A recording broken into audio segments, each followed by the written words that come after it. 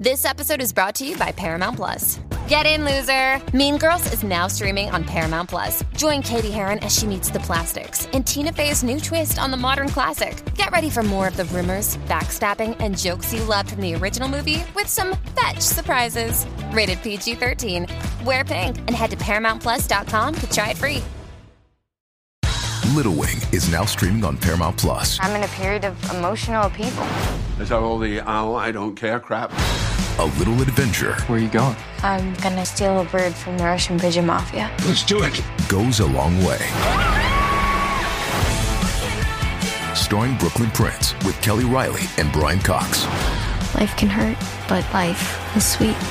Little Wing, rated PG-13, may be inappropriate for children under 13. Now streaming exclusively on Paramount Plus. This episode is brought to you by Pepsi Wild Cherry. Pepsi Wild Cherry is bursting with delicious cherry flavor and a sweet, crisp taste that gives you more to go wild for. Getting wild may look different these days, but whether it's opting for a solo Friday binge watch or a big night out, everyone can indulge in their wild side with Pepsi Wild Cherry. Also available in Zero Sugar. So grab a Pepsi Wild Cherry and get wild.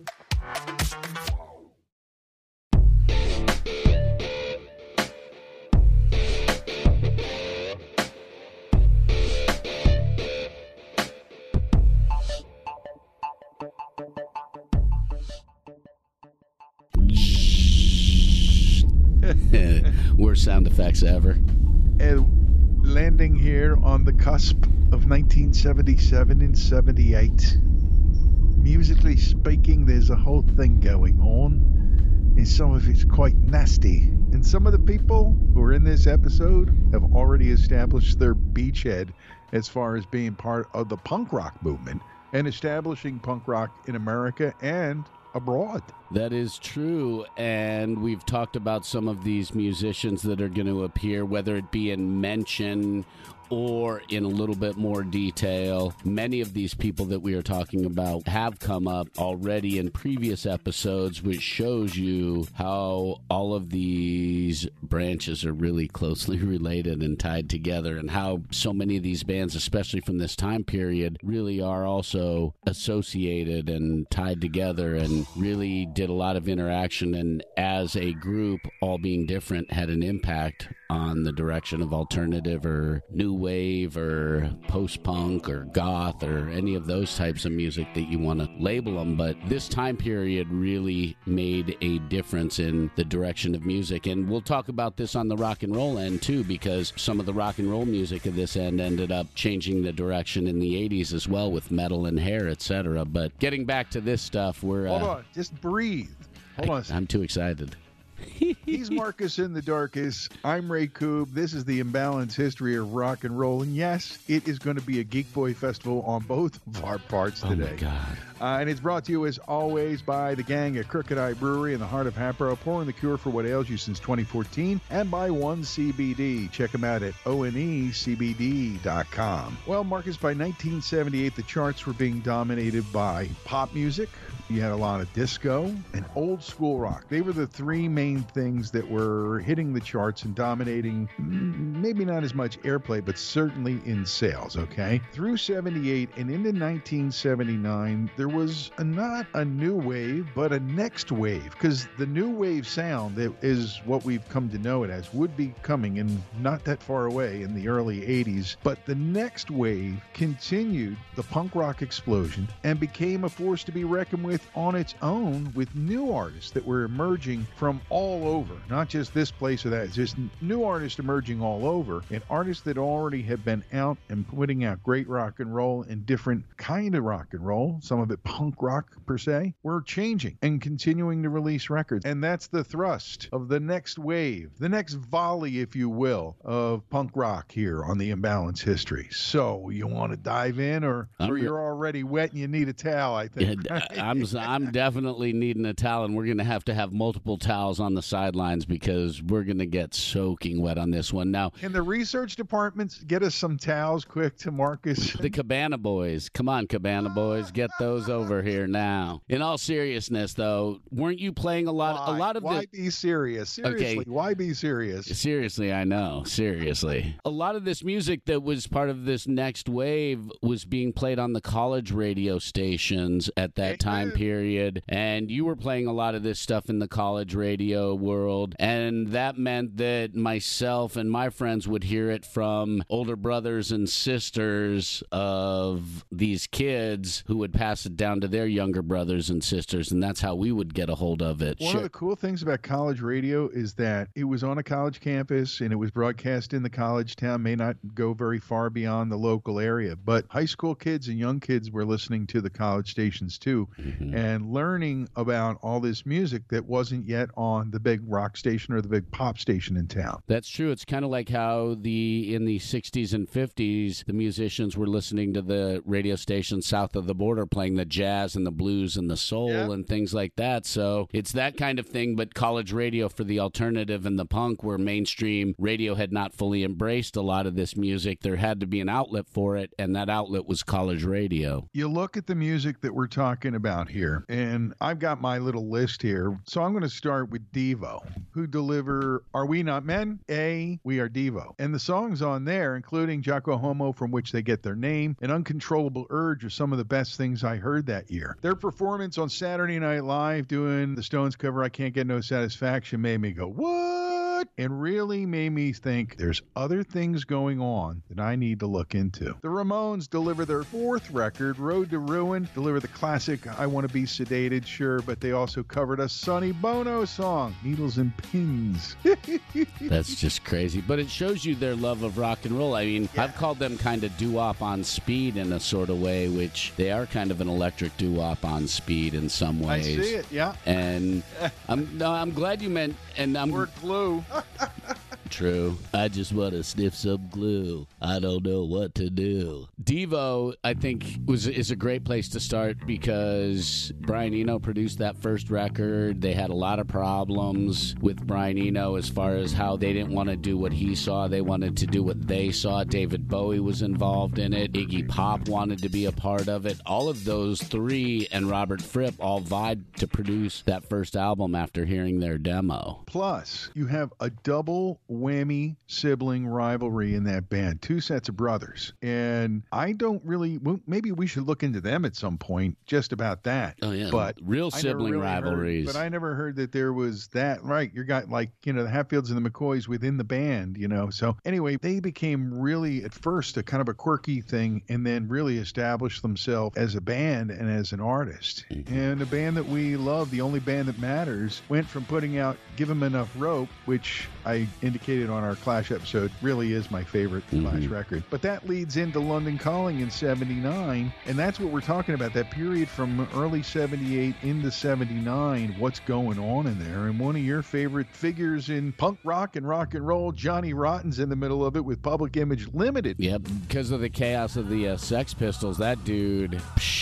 he was like, what the hell am I going to do? And Keith Levine, which we spoke about in the Clash episode, ended up putting together Public Image Limited with him, and Keith Levine ended up leaving in 84 or so because of his heroin issues. But they made a statement at the very beginning, and their impact, I mean, I'm surprised that Johnny was able to rebound so quickly, but it shows you also that he was more than just a little spastic, quirky kid on speed. Hey, how'd you like that picture I sent of you of a young John Lydon?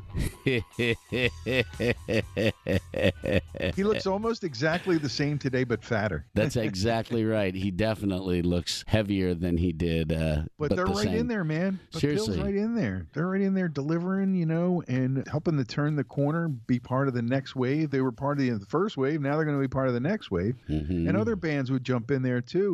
We talked about the Dead Boys, who didn't last long enough to really become much more. Per Ubo's in in there, and the X-Ray Specs. I remember them. Mm-hmm. We're going to jump into the likes of like Elvis Costello, Joe Jackson, the Cars, the Police, who actually made alternative crossover to the mainstream. These are the bands who really brought the attention of the alternative sound and made it, I guess, as radio people would say, safe enough to play on mainstream radio. You know, we're using that word. But Blondie flipped over to very mainstream. The Talking Heads started getting mainstream Elvis radio did play. Too, the Cars, all these things were different sounds that weren't being accepted at first. And we talked about college radio. When it comes to change like that, commercial radio is often slower to embrace the new stuff. I see there, you see places and certain stations, even back then, where that wasn't the case, where people were helping early on, recognizing something that was really strong or solid and getting on board. But an artist like Elvis Costello was somebody who had My Aim Is True out and rave reviews and was trying to get into the U.S. And in the meantime, he's making this year's Model, which comes out in March of '78. And Marcus, I got to tell you, here's the first side,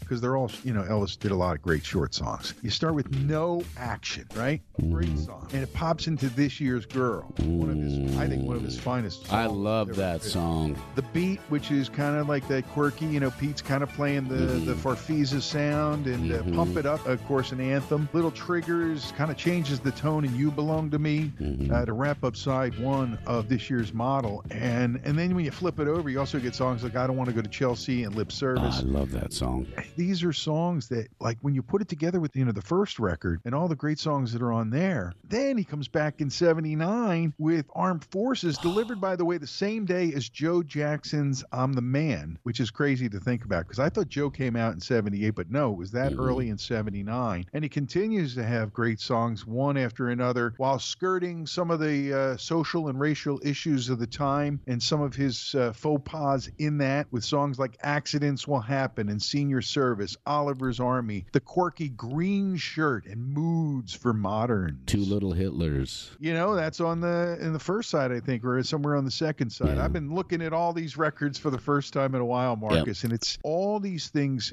kind of speak to the mood in England for sure, because that's pretty much where Elvis was based back then. And on the U.S. version of Armed Forces, they released What's So Funny About Peace, Love, and Understanding, which was a Nick Lowe B-side to The Great American Squirm, versus they took another song off of the album, and I can't remember which one they took off the top of my head, but they switched them out like they did, and that was common practice, where they would release the album with one or two different songs on the American version versus the European version, and this was common, and it's still even practiced today. But that's album, why you have that gatefold Armed Forces that you were telling me about before we started recording today. Yep, and we'll put that on the promo video. If you've seen our promo video online, you'll have seen us unfold that gatefold album, Armed Forces, which is the British one without What's So Funny About Peace, Love, and Understanding. When they went into the studio, and if you listen to the songs, you'll understand why what I'm about to tell you is the original working title of the album Armed Forces was called Working Fascism. I did not know that. Always learning here on the Imbalanced History of Rock and Roll. Well, you know what went on during that time? That was the period of time when Elvis made the comment about Ray Charles and Bonnie Bramlett, knocked him on his ass for saying it. And he realized that whatever the case might have been in England where he came from, it wasn't going to be acceptable behavior here in the United States. And Elvis Costello was transcended way beyond that then. But as Armed Forces is coming out, they put on tickets to see him at the Tower Theater. It's going to be, I think, at that point, his biggest show in Philadelphia. My buddy Metal Mike and my wife Barb at the time, we went down. We camped out in line at the old Electric Factory office on Lombard or Locust Street in Philly all night with a whole bunch of other freaks waiting to get our tickets. We were in the third row. He comes out, you know, all dressed the way he dressed, in a suit and all that. He's got sunglasses on. Well, because you realized he still had the bruises on his eye from where Bonnie Bramlett had knocked him, you know, on his ass. And that wasn't that long before that. And he knew that he had made the statement, and he was cringing when he did I Want to Bite the Hand That Feeds Me on Radio.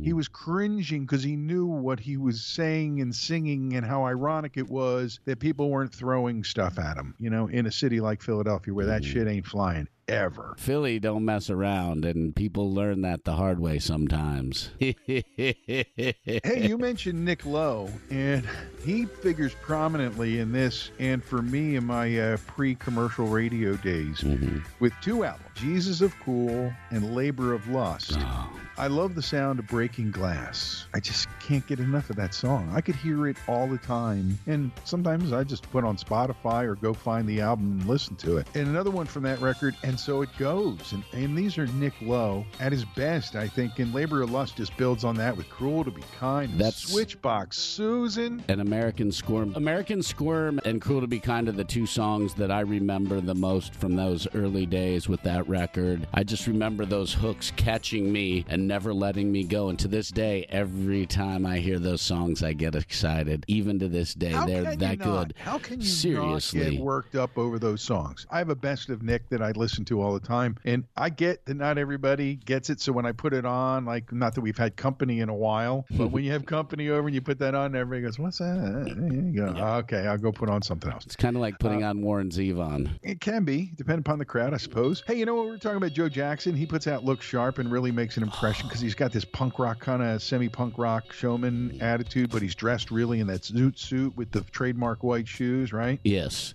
Very influenced by reggae and almost like a more stylish mod, I guess you could say. Well, you talk about reggae influencing him. He would have influence on heavy metal, believe it or not, with Anthrax, who would later cover his song Got the Time. I know, unbelievable. From that first record. Unbelievable. And also, Look Sharp is the album that began his music relationship with the guy who's been with him the longest over his career, bass player Graham Mabey, who is a beautiful, beautiful, beautiful bass player. And he's in full effect on songs like One More Time, Sunday Papers.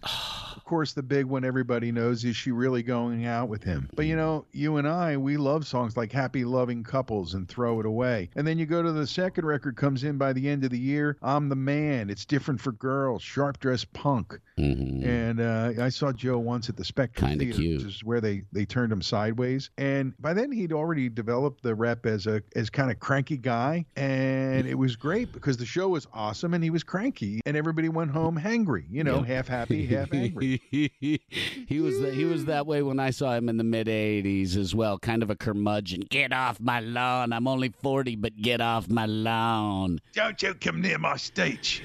I was kind of blown away by it, to be honest, to see it in person. But another figure who continued to do all different kinds of music, like Elvis Costello has, as they released on the same day in 1979, but they continued to do different things through their careers. A band I kind of forgot that was right in the middle of this from New Zealand, Split Enz. Remember them? Of course I remember the Split Enz. Songs like 6 Months on a Leaky Boat. God, I can't believe I'm drawing a blank. I Got You was their big radio hit. If I'm not mistaken, that was an 80s song. In fact, I See Red or 6 Months in a Leaky Boat was a song that one of their songs from those early days got them banned by the BBC as well for pissing off the BBC because they took a shot at the BBC. But yeah, the Finn brothers, Neil and Tim Finn, who later became Crowded House. And one of them's in Fleetwood Mac right now. Yep. I really want to talk about the Cars. I'm like holding back. I really want to talk about the Cars because that debut album is a masterpiece. And the way that the band and Roy Thomas Baker crafted it together, the way the songs flowed together, there wasn't any question about run order on a lot of it because it was just naturally flowing from one song to the next through pretty much 3/4 of the album. Oh, God. When those first two Cars albums came out, especially that first one, I was 11, 12 years old. And were you wanking to the cover of Candy-O? No, I don't think I was wanking to the cover of Candy-O. I think we'd already found Playboy and Hustler and We by then. Remember We? We. I remember We.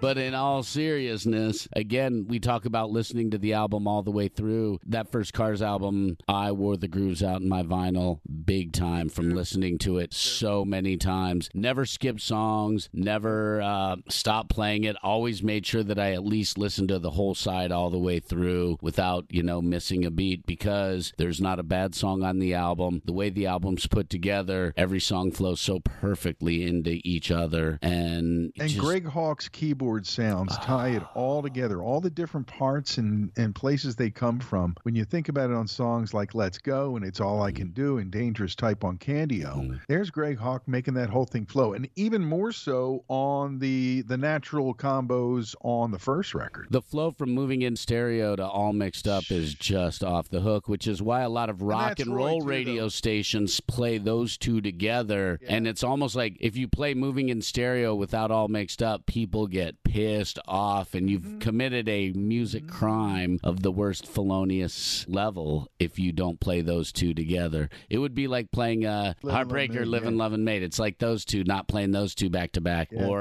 Speak to Me and Breathe. Or we got a million. You know what? We should do an episode about those songs. The natural doubles. The natural doubles. You're right. You know who doesn't have a natural double? Who? The Police. But man, their first two records in 78 and 79, they're right in there in that same time period with the Cars and Elvis Costello and all the other bands that we've been talking about. And they put out a couple records that totally add something. They didn't change everything. They just added something really great with songs like Next to You and So Lonely, Roxanne, Can't Stand Losing You, Message in a Bottle, Bring on the Night, Hold on My Life, Moon. Truth Hits Everybody. Those first two albums are incredible. And again, like the Cars, the Police, Elvis Costello, Joe Jackson helped cross the alternative music over and bring its attention to the mainstream of people and get people to really sort of explore into the alternative vein because of these bands. They started coagulating. These bands, along with the Talking Heads and Blondie, are those bands that made the crossover. Yep. And like we've said in the Chris France book, Blondie and the Talking Heads were new wave before there was new wave. And it makes total sense because they were doing this while punk was exploding right next to them at CBGB's with the Dead Boys and the Ramones and all of those bands. And Blondie's another one. They come out with Plastic Letters and Parallel Lines and then go big time with Eat to the Beat at the end of this period we're talking about. And the next wave of rock and roll coming out at the end of the 70s here. Gang of Four's Entertainment is in there too, and you love Gang of Four.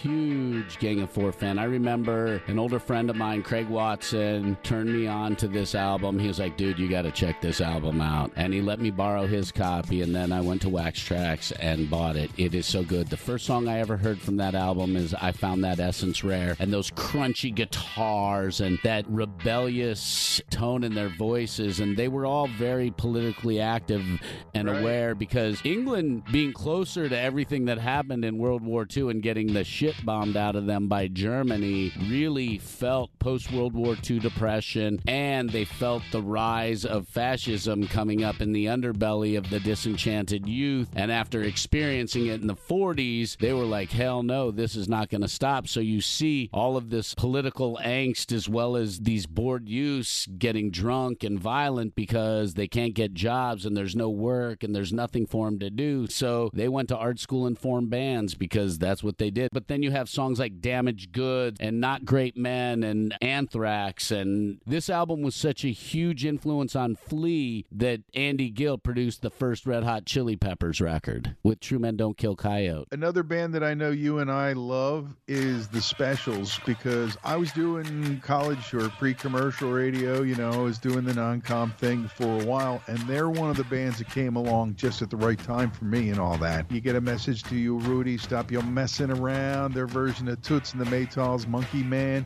Prince Buster's Too Hot, and a lot of their own stuff, a lot of which had a political tone. But for me, it tied together with groups like Madness, and One Step Beyond was something that was big right around the time I was making the transition from Warminster to the college stations. Squeeze, actually, on their first couple records, I forgot how much of a punky reggae edge they had to a lot of their stuff with the first record produced by John Cale and, Cool for Cats, that cool ska punk ethic, in there with Squeeze. And those things all kind of tied together for me then. They're different now, but back then they would all felt the same because I guess it was because of the time period. Think about the power of reggae music. You heard it in the punk scene and you heard it in the post-punk scene with all of these bands. The Clash, you hear it in. I mean, you hear it in Squeeze. We've heard it in all of the other bands. The Police are a very fast reggae, punky sound, so you hear it in the British music, but it also shows you the influence of the ska, the rocksteady, and the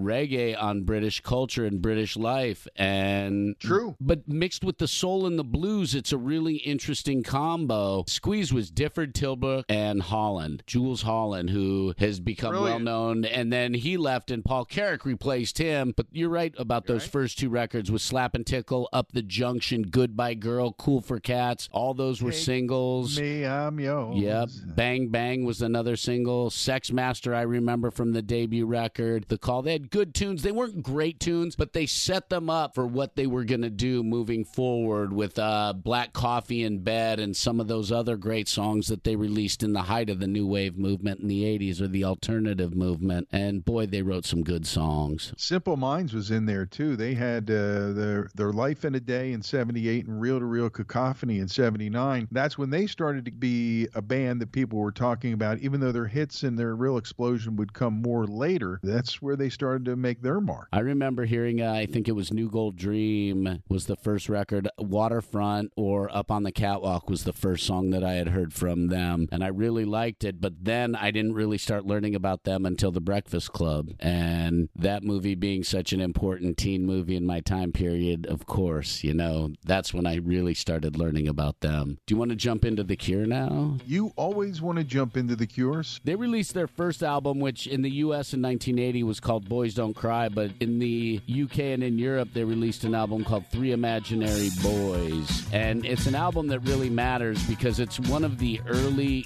goth records and one of the bands that's credited to really developing the goth movement. And some of those early songs like Accuracy, Grinding Halt, which was the very first Cure song I heard, and I could not believe what it was. Another Day, Objects, Subway Song. They do a very interesting cover of Jimi Hendrix's Foxy Lady. 10:15 on a Saturday night, you know, some other songs. Fire in Cairo, It's Not You. Three Imaginary Boys, which is a song that I really, really like because it's so weird. It's like this weird story that doesn't make sense, but the music is so good. And then they sort of evolved a little bit, re-recorded a bunch of songs, and we got Boys Don't Cry, which is the one that really got them noticed in the United States. I was talking before about music coagulating briefly.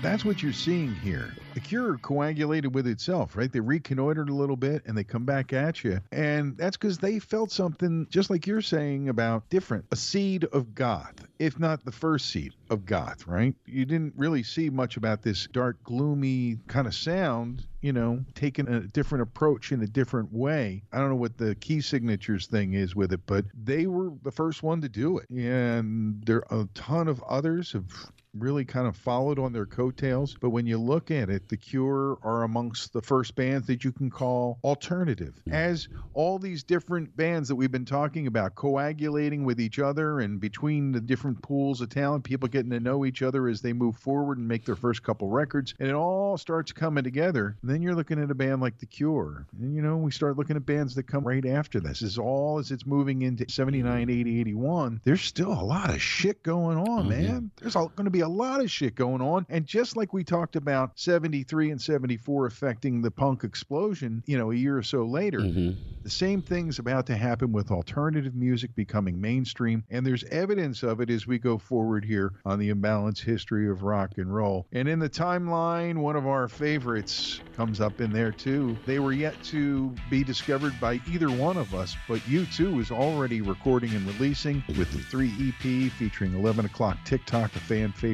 still to this day, even though it never was technically, I'm doing the quotes thing, a big hit. And they find their toehold in the very beginning for them in the middle of what we're talking about as the next wave of bands that are going to change. They're coagulating each other. They're little groups within the whole thing. And little by little, the tribes are getting to rub up against and blend with each other and cross over a little bit. And you start to see the formation of what people look at as alternative music, alternative rock, because it's not like everything else. It's not paying attention to the rules that a lot of other people went by, especially the people who are dominating the charts in 78 and 79 like we talked about. And that's where the next wave comes from. And that's why the next wave hits. It's a wave of thirst with me, Marcus. And I feel a dire need to go down to Crooked Eye Brewery in heart of Hatboro and have a cold one. How about you? I'm so parched, and I know for the second half of this, we're going to need this nice, energetic refreshment to keep talking.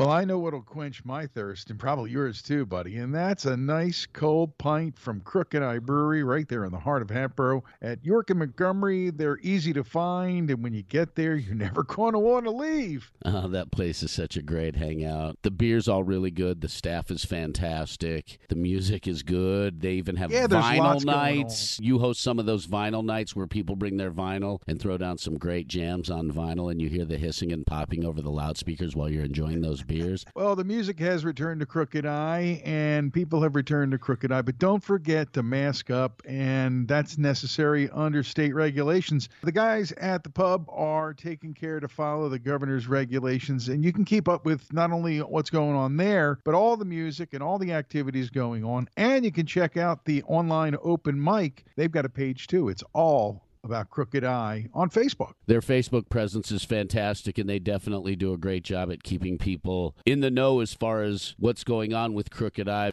Well, word is that Jeff is brewing up the favorites, and that's what people want to hear. Go in and see what's on the board and have a nice, frosty, delicious summer pint. Pick it up at Crooked Eye right in the heart of Hatboro. Crooked Eye supporting us here on the podcast and serving the cure for what ails you since 2014. Hey, Ray, since it's been so hot out, you've been doing a lot of yard work like myself. How you feeling? I'm hot. I also realize that when you're out there and you're bending around in different positions, you're getting down on your knees. The fact is, I'm feeling it a little bit, and I could use some CBD. And I'll tell you what, One CBD is really showing me that they know what to do when it comes to taking care of helping people with pain, everything from soft gels to oils to gummies and salves and balms. And it's all online at onecbd.com. I like the fact that they're organically grown. They are third-party lab tested. They are consciously created. It is made in the USA. I personally like the gummies because I have a sweet tooth. It's all 100% organic. It's all made the best way with the best strains. And that's what's important when you're choosing a CBD product. And one of the many great things about their website that he has full disclosure so that you too can read up about it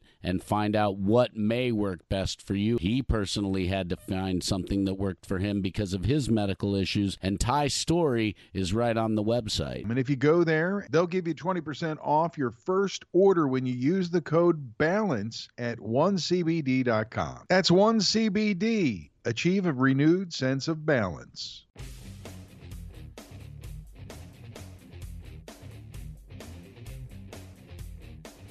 Ray Coop back on the Imbalanced History of Rock and Roll, feeling refreshed and ready to set my partner loose on a bunch of bands that he's been wanting to talk about on our little dive into the next wave in the late 70s here on the podcast. So, what you got, bro? I want to talk about a band called The Damned. They were the first UK punk band to release a single in the United States, release an album in the United States, and tour the United States as far as English punk bands go. Oh. They were pre-goth goth. Lemmy actually played bass at a bunch of their live shows in 78, which is pretty awesome because Lemmy was that bridge between metal and punk, that really strong foundation of a bridge. Basically, the first two albums they released in 77. They broke up in 78. They reformed with a couple of new members, released Machine Gun Etiquette on Stiff Records in 1979, and New Rose, their first single, set the tone for who this band was after they re-envisioned themselves. In their first two albums, which were produced by Nick Lowe and Nick Mason, they were good, but they weren't what the band wanted, and I think they had some issues and ended up breaking up, reforming, and then, of course, we got Machine Gun Etiquette, which has Love Song, Smash It Up, I Just Can't Be Happy Today. There's a great MC5 cover on there called Looking at You. One of the B-sides they released was a cover of Ballroom Blitz. They also did a B-side cover of White Rabbit. Their first real gig was July 6, 1976, opening up for the Sex Pistols. One of the things that I think we thought was one of the funniest things about this band growing up was Rat Scabies got his name because as a kid he had scabies, and at one point he was scratching himself, and one of his friends said, "What are you doing? What's the matter?" He said, "I have scabies," and at that point a rat ran across the floor right in front of him, so he became Rat Scabies. That's how he got his name. That's how he got got his name Rat Scabies, and it held in his music career. And I don't listen to a ton of The Damned, but I do get in the mood for them once in a while, and you hear in some of their songs that early, goth feel that you hear from some of the vocalists from like Joy Division, and you hear that influence in their sound. And one of those important bands that never made huge commercial success, but had huge underground success and had huge influential success on bands down the line. And they're one of the bands that really helped move us into the 80s. Another band that didn't last very long and kind of like the Dead Boys blew up and didn't do themselves right was the X-Ray Specs. The X-Ray Specs were fronted by a female named Polly Styrene. She was the first female-fronted punk band in the UK to play with the big boys. I just liked her name. I know, the X-Ray Specs. And Polly Styrene. I know. It's like a great name. Polythene Pam, it's funny. She was a punk who wore day glow, basically. She had that day glow brightness, but they had a lot of issues with their workout. It's kind of like they burned hard, burned bright, and quickly faded. And the reason the X-Ray Specs happened is because Polly Styrene, on her 19th birthday, July 3rd, 1976, saw the Sex Pistols play and was like, oh my God. A few months earlier, she had cut a pop single. And this completely changed her world, was that Sex Pistols show in 1976. And then they got back together in the 90s. She passed away a while back, but she was, again, in the UK, the first of the female-fronted bands to play with the big boys in the punk scene and in that alternative underground post-punk scene. Well, when I was in the punk scene, as it were, the post-punk scene, the next wave, the new wave, all in my pre-commercial radio days, I was working at a series of non-coms in college stations. And I love the Endori and the Blockheads, I can tell you that. They are a band that just, didn't last forever, but they had a following. They did really well for a while. Guy who's continued to work and do studio work and some producing, Gary Newman, and his album The Pleasure Principle made a big sound in 79, and that started a whole different thing. If you think about the sounds just on cars that are sampled and used out there, his influence continues. One-hit wonder like, Nick Gilder, Hot Child in the City. It was hot on the charts, and it was kind of in the neighborhood sonically to what was going on with a lot of these artists that we're talking about. But it was a pop record. Patti Smith hit with Easter and really put her on the map for everybody, even though she was already, the queen of the underground in New York in a lot of ways. You mentioned the Jam, I think. Yes. And they had a couple of records in there that helped to propel what they're about. Ubu, Dub Housing, Wire, Chairs Missing. It didn't do big, but people from that band influenced other bands. And then we're talking about it earlier during the break. XTC arrives, and nobody's quite sure what to do with these fellas, They're rather cheeky. They were actually called a low-budget Talking Heads at one point early in their career. I never heard that, but I read it in an interview that one of them was talking about, and I'm trying to find it in my notes here. Well, we mentioned XTC before, Drums and Wires hits in 79, and nobody's really too sure what to do with this band. They're very different. The first taste most people get, probably for you too, is Making Plans for Nigel, and I just went, this is interesting. They ran afoul of the BBC because of the song Difficulty Standing. Talking about having a boner and not being able to stand around a woman because he gets aroused every time he's near. I mean, it was out there. I don't know if they were playing it on the BBC, but they were giving him shit about it because it was out there. And part of the roots of New Wave. I think that's one of the first records that says, hey, this is a little bit different too. More like a new wave to come rather than the next wave. One of the problems with XTC was that they didn't do a lot of live shows because Andy Partridge had wicked stage fright. So it was very hard for him to get on stage. But I remember Making Plans for Nigel. I also really didn't get into them as much until the English Settlement album, which was in the 80s, and when they really got their heyday as kind of like a Steely Dan studio band of the alternative scene, where they were putting out these albums but not doing a lot of live shows because Andy couldn't do it. You know what was cool about that period, though? You would go through, get the new record, and you'd listen to it, and after a couple months, when you might be starting to think, well, when's the new record coming coming out from a lot of bands, you knew you were just beginning to wait. And they really, by the time they would get to release the next record, each time it became quite an event for the fans. And the fan base of the band obviously grew despite the fact that they weren't touring. Very much. Looking back or hearing English Settlement, going back and getting White Music and Go-To and buying vinyl of Drums and Wires instead of listening to it at my friend's house. And Steve Lillywhite produced Drums and Wires, and he's the one who really helped change their sound because he gave them that poppy feel that made them more appealing to the masses. And that's why Making Plans for Nigel was a small hit for that band and really made some noise. Primus does a fantastic cover of it, by the way. A fantastic cover of Making Plans for Nigel.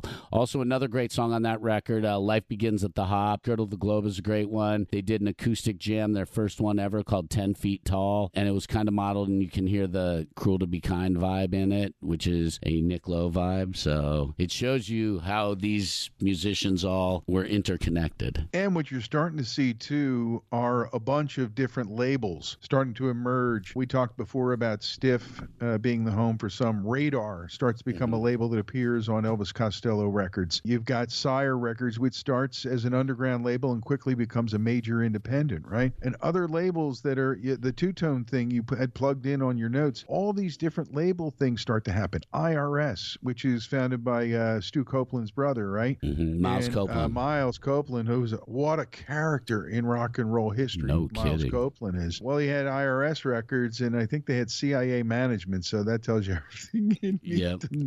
But all these independent labels and these small labels that became big deals because they've had good ears and they found the right people. I mean, them finding REM is almost as large as any of these finds for the other labels. Island, you have to put Island on there, and you also have to put Chrysalis because of the bands that they put in there. Sure. So, well, you know what? And Island just keeps doing it and has kept doing it all through the decades since they started doing rock in the 60s. That's true. But, you know, you've got all these bands, and there's more. You know, you're talking about the influences on Joy Division. There's Joy Division themselves, right? Coming out, Unknown Pleasures. And there's another one of those seeds of alternative as we know it leading into the 80s. Susie and the Banshees in 78 and 79. The B-52s dropped their self-titled debut and not only fit in on alternative, but also on the pop and rock charts. Rock Lobster was a big crossover on all three of those, and still to this day you hear it on pop, you hear it on AC, you hear it on hot AC, you hear it on rock and roll, you hear it on alternative, you hear it on oldies, you hear it on classic rock, you hear it everywhere. Well, that's like another part of the wave, you know, and now you start to get the full picture of what we're talking about. Artists who were there in 74, 5, 6 and debuting in 76 and 77 were coming back with their next records, while a whole new round or full spread of artists of all different flavors together kind of being alternative, all making their mark around the same time here in 1978, 79, which for me was a time of musical discovery as an adult, Marcus. It was really great to be out and seeing some of these bands, playing some of their records on the radio, owning them, going and buying and going to Hapro Music and ordering up the stuff that Joe and Arlene didn't have in, coming back and getting it a couple days later. It was the kind of thing you did because the music drew you to it, however you found it, and it wasn't like today where you had the internet and a million ways to listen. No, you are right, and I still have in my collection almost all of these albums that we're talking about from 78 and 79, and the way this set up the 80s as far as music is unbelievable. I know you talked about the Jam, and they're a huge band that had a huge influence on me. All Mod Cons and Setting Suns from that period. Yeah, you talk about them when we're not doing the podcast. I mean, seriously, I really, really like that band. And Paul Weller just released a new album this year, a couple weeks ago. Hit number one. Only one other musician has hit number one in 5 decades in the United Kingdom.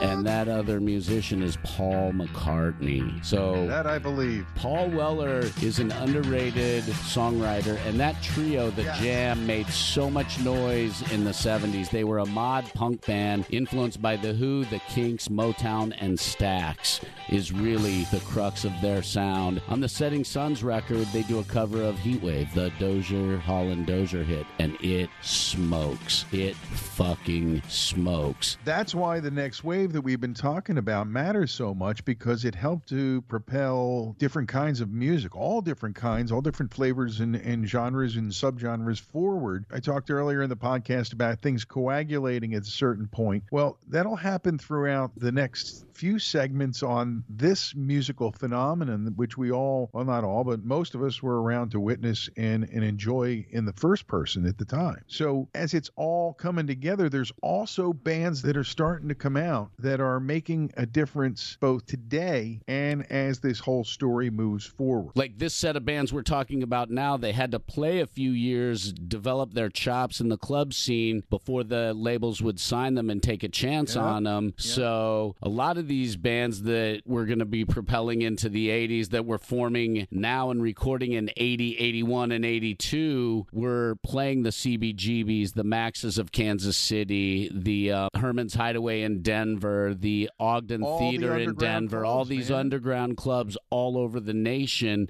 in their vans, building up their audiences, building up their bases, working on their chops, getting that stuff together, working on their songwriting, and propelling forward. The Germs released their only album, GI, in 1979, may have been the very first hardcore punk album ever released. Lexicon, Devil, and Sex Boy, two of the songs from that record that really helped propel. You had X grooming their chops on the West Coast, 76, 77, before they released this blistering, amazing debut produced by Ray Manzarek called Los Angeles. So had the seeds of the Bad Brains and Black Flag and Circle Jerks and the Dead Kennedys, bands like that. Oh, yes. And, you know, who else? The Plasmatics, the Cramps were moving their sound. Social Distortion, I think, formed in 1979 and then didn't release a few albums until the mid-80s, 85, just like 86. We'd seen 5 years prior. Just like we'd seen 5 years prior. They're reloading. And it's interesting because bands that had more of a straight-ahead poppy feel or a straight rock and roll feel would get signed a lot easier at an earlier point in their career than these alternative bands who people were like, well, I don't know if I'm going to take a risk on this band. They sound so different, you know? That left room for the entrepreneurs who had vision and ears to hear what this was and what it might be. And that's why those labels we just talked about all succeeded to whatever level. And more, by the way. There were a lot more, and more would come along. Can I talk to you about what was going on adjacently in 1978-79 when these events unfolded the way they did, melding with all the shit we've been talking about for the last, I don't know how long I'm on the podcast this week, had a definite effect on where things were going to go for music moving forward together. Point number one, the release of Funkadelic, One Nation Under a Groove. Oh, yeah. Number two, the release of Brian Eno's Music for Airports. Number 3, Peter Gabriel, Melt. Number 4, Kraftwerk, The Man Machine.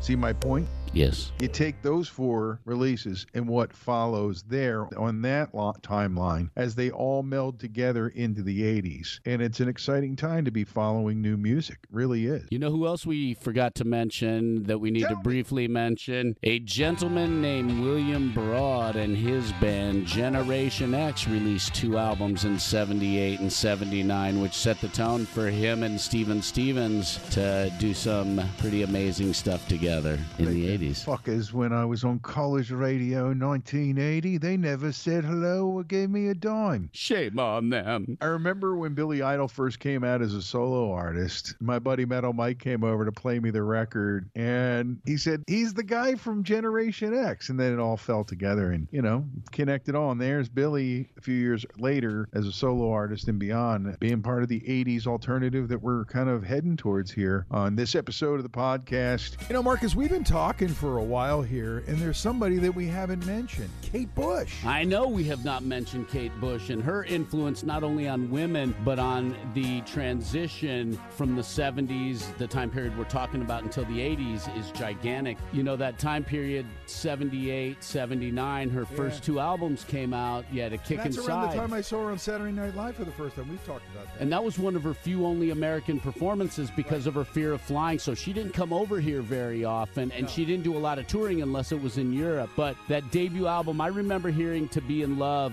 and falling in love with that song. And then her first number one was her debut single, Wuthering Heights, which I didn't dig it at first. It took me a little time to get it too. And then I couldn't stop listening. Absolutely. And then Babushka was really good. And she wrote these sort of operatic, classical poppy songs, and then in her second album quirky too. Very quirky, and then she kind of veered away from that in Lionheart, but wrote these longer, more beautiful ballads and stories, and just a very interesting, intelligent woman who really, really had a lot of impact on so many women moving forward. And she wasn't musically right in the pocket with everything else that we've been talking about, but she was influential, and she did get her start right in that time frame. Boy, I tell you what, man, it was a pretty exciting wave of great new music in a lot of different areas. And when you put it all together with what was already going on, it really sets the stage for yet another episode of the podcast here, where we talk about that burgeoning new wave alternative music and how it all grows and changes and becomes its own part of the business, really. And also the hardcore punk scene that came out of that, because that had the big underbelly with the death of punk rock in the late 70s, or I shouldn't say the death of punk rock, but punk rock in its very first phase had changed into something completely different, and many have branched out from it. But hardcore was brewing in the underbelly, as we see with that Germs record, and we see with the Bad Brains and X and bands like that, the Dead Kennedys, all playing clubs all around the nation. So you see that change happening as well. They're in the underbelly getting ready to explode as the calendar year turns and the 80s start to happen. Those bands start to happen too. And they start getting contracts and putting out records and changing other teenagers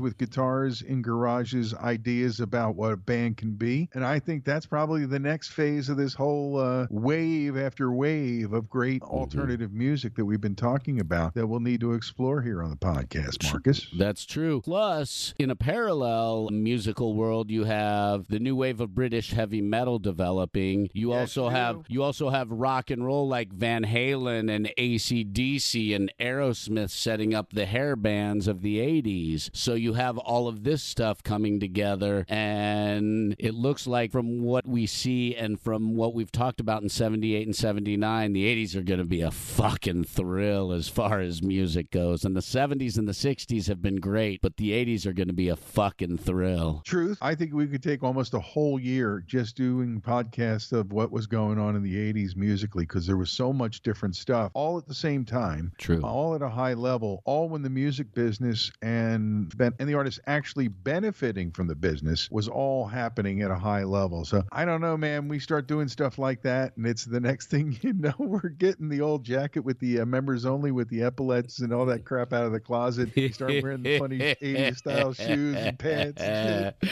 The thin ties. I think I'll pass the on piano tie.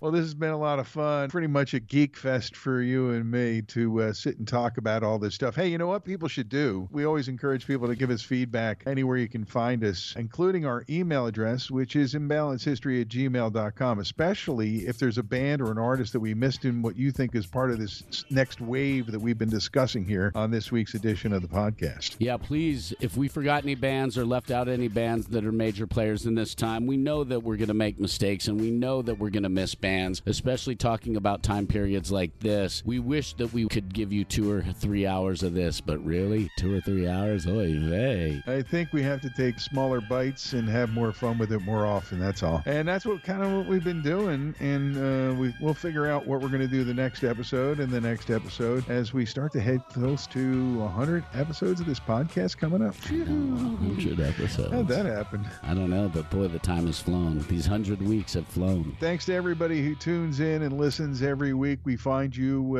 on the little world application of Applicator, tells us what the heck is going on out there, and we thank you for listening however you're finding us. And if you choose to reach out, we thank you for that as well. We are on Facebook, and we're on Twitter, and we're on Instagram yet? Or is that up and running? It is up and running by now. Yes, it is up and running. Okay, he says so. So just look for Imbalanced History of Rock and Roll wherever you do things, wherever you get your podcasts. And we are part of the Pantheon Pantheon Podcast Network, and proud to serve. Working with the guys now for coming up on our second year. It'll start real soon. So a lot of fun here with you this week, buddy, because we can see each other on the Skype window, and I can see you geeking out in a way that makes my heart feel so good. And a time when you need a little fun, you need a little spirit lifted. This last little bit, just geeking out about this period in time in rock and roll. It was a whole lot of fun, man. And I appreciate your input on all this stuff. You have a passion for the music we've been discussing today. You have a passion for this stuff that's more the teenage enthusiasm of the time, where I was like, already getting into my adult years. And even though I never lost my love or passion or learning about it all, this was when you were coming of musical age. And it was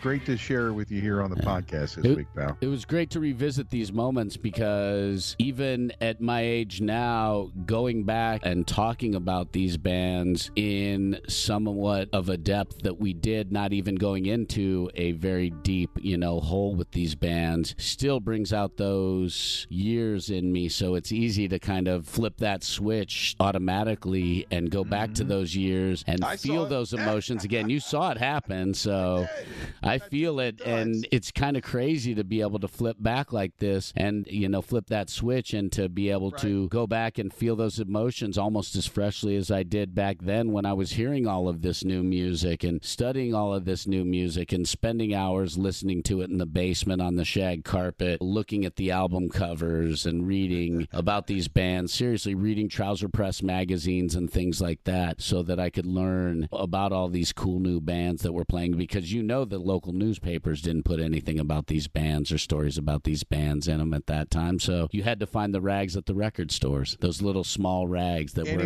were roll printed. Find out. Remember? They were roll printed on those things. Yes.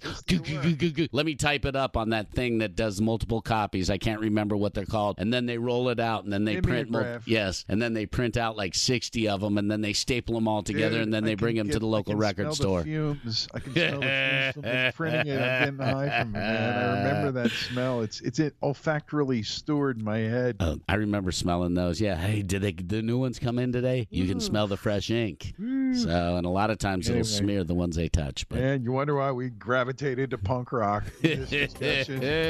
Well, that's going to do it for this episode. The next wave of rock and roll as we head into the 80s. And whatever we talk about, it's always a fun time to get together. Thanks for sharing this week, pal. Hey, you bet. Thank you for sharing as well. It's always great talking rock and roll with you, no matter what branch of the tree we're standing on or sitting on or hanging on. It's always a blast. And the learning that goes with it is just as fun. So thank you for your time, man. And thank you wherever you are for tuning in. I'm Ray Coop. I'm Marcus in the Darkest. We'll catch you next time on the Imbalanced History of Rock and Roll.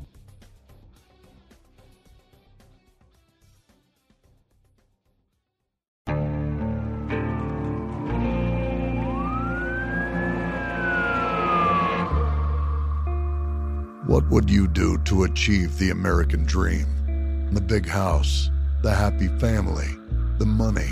911, what's your emergency? Would you put in the hours? Would you take a big swing? What's the problem? What's the problem? Would you lie? Would you cheat? Were they shot? Were they shot? Would you kill? Yes. My mom is dead. My mom is right there. From Airship, the studio behind American Scandal, comes a new true crime history podcast. I'm Jeremy Schwartz, and I'll be taking you inside the minds of some of our most notorious felons and outlaws, exploring the dark side of the American dream. In my new show, American Criminal, you'll meet the picture-perfect brothers who killed their parents, the thief who stole babies, the crypto king who siphoned off billions, and plenty more. From assassins and gangsters to killers and con artists. Whatever the case, whoever the criminal, you don't know the full story. Until now. Don't miss the debut season of American Criminal, The Menendez Brothers, beginning February 29th. Listen wherever you get your podcasts, or to get early ad-free access to the entire season first, plus hundreds of other ad-free history podcast episodes, subscribe at IntoHistory.com.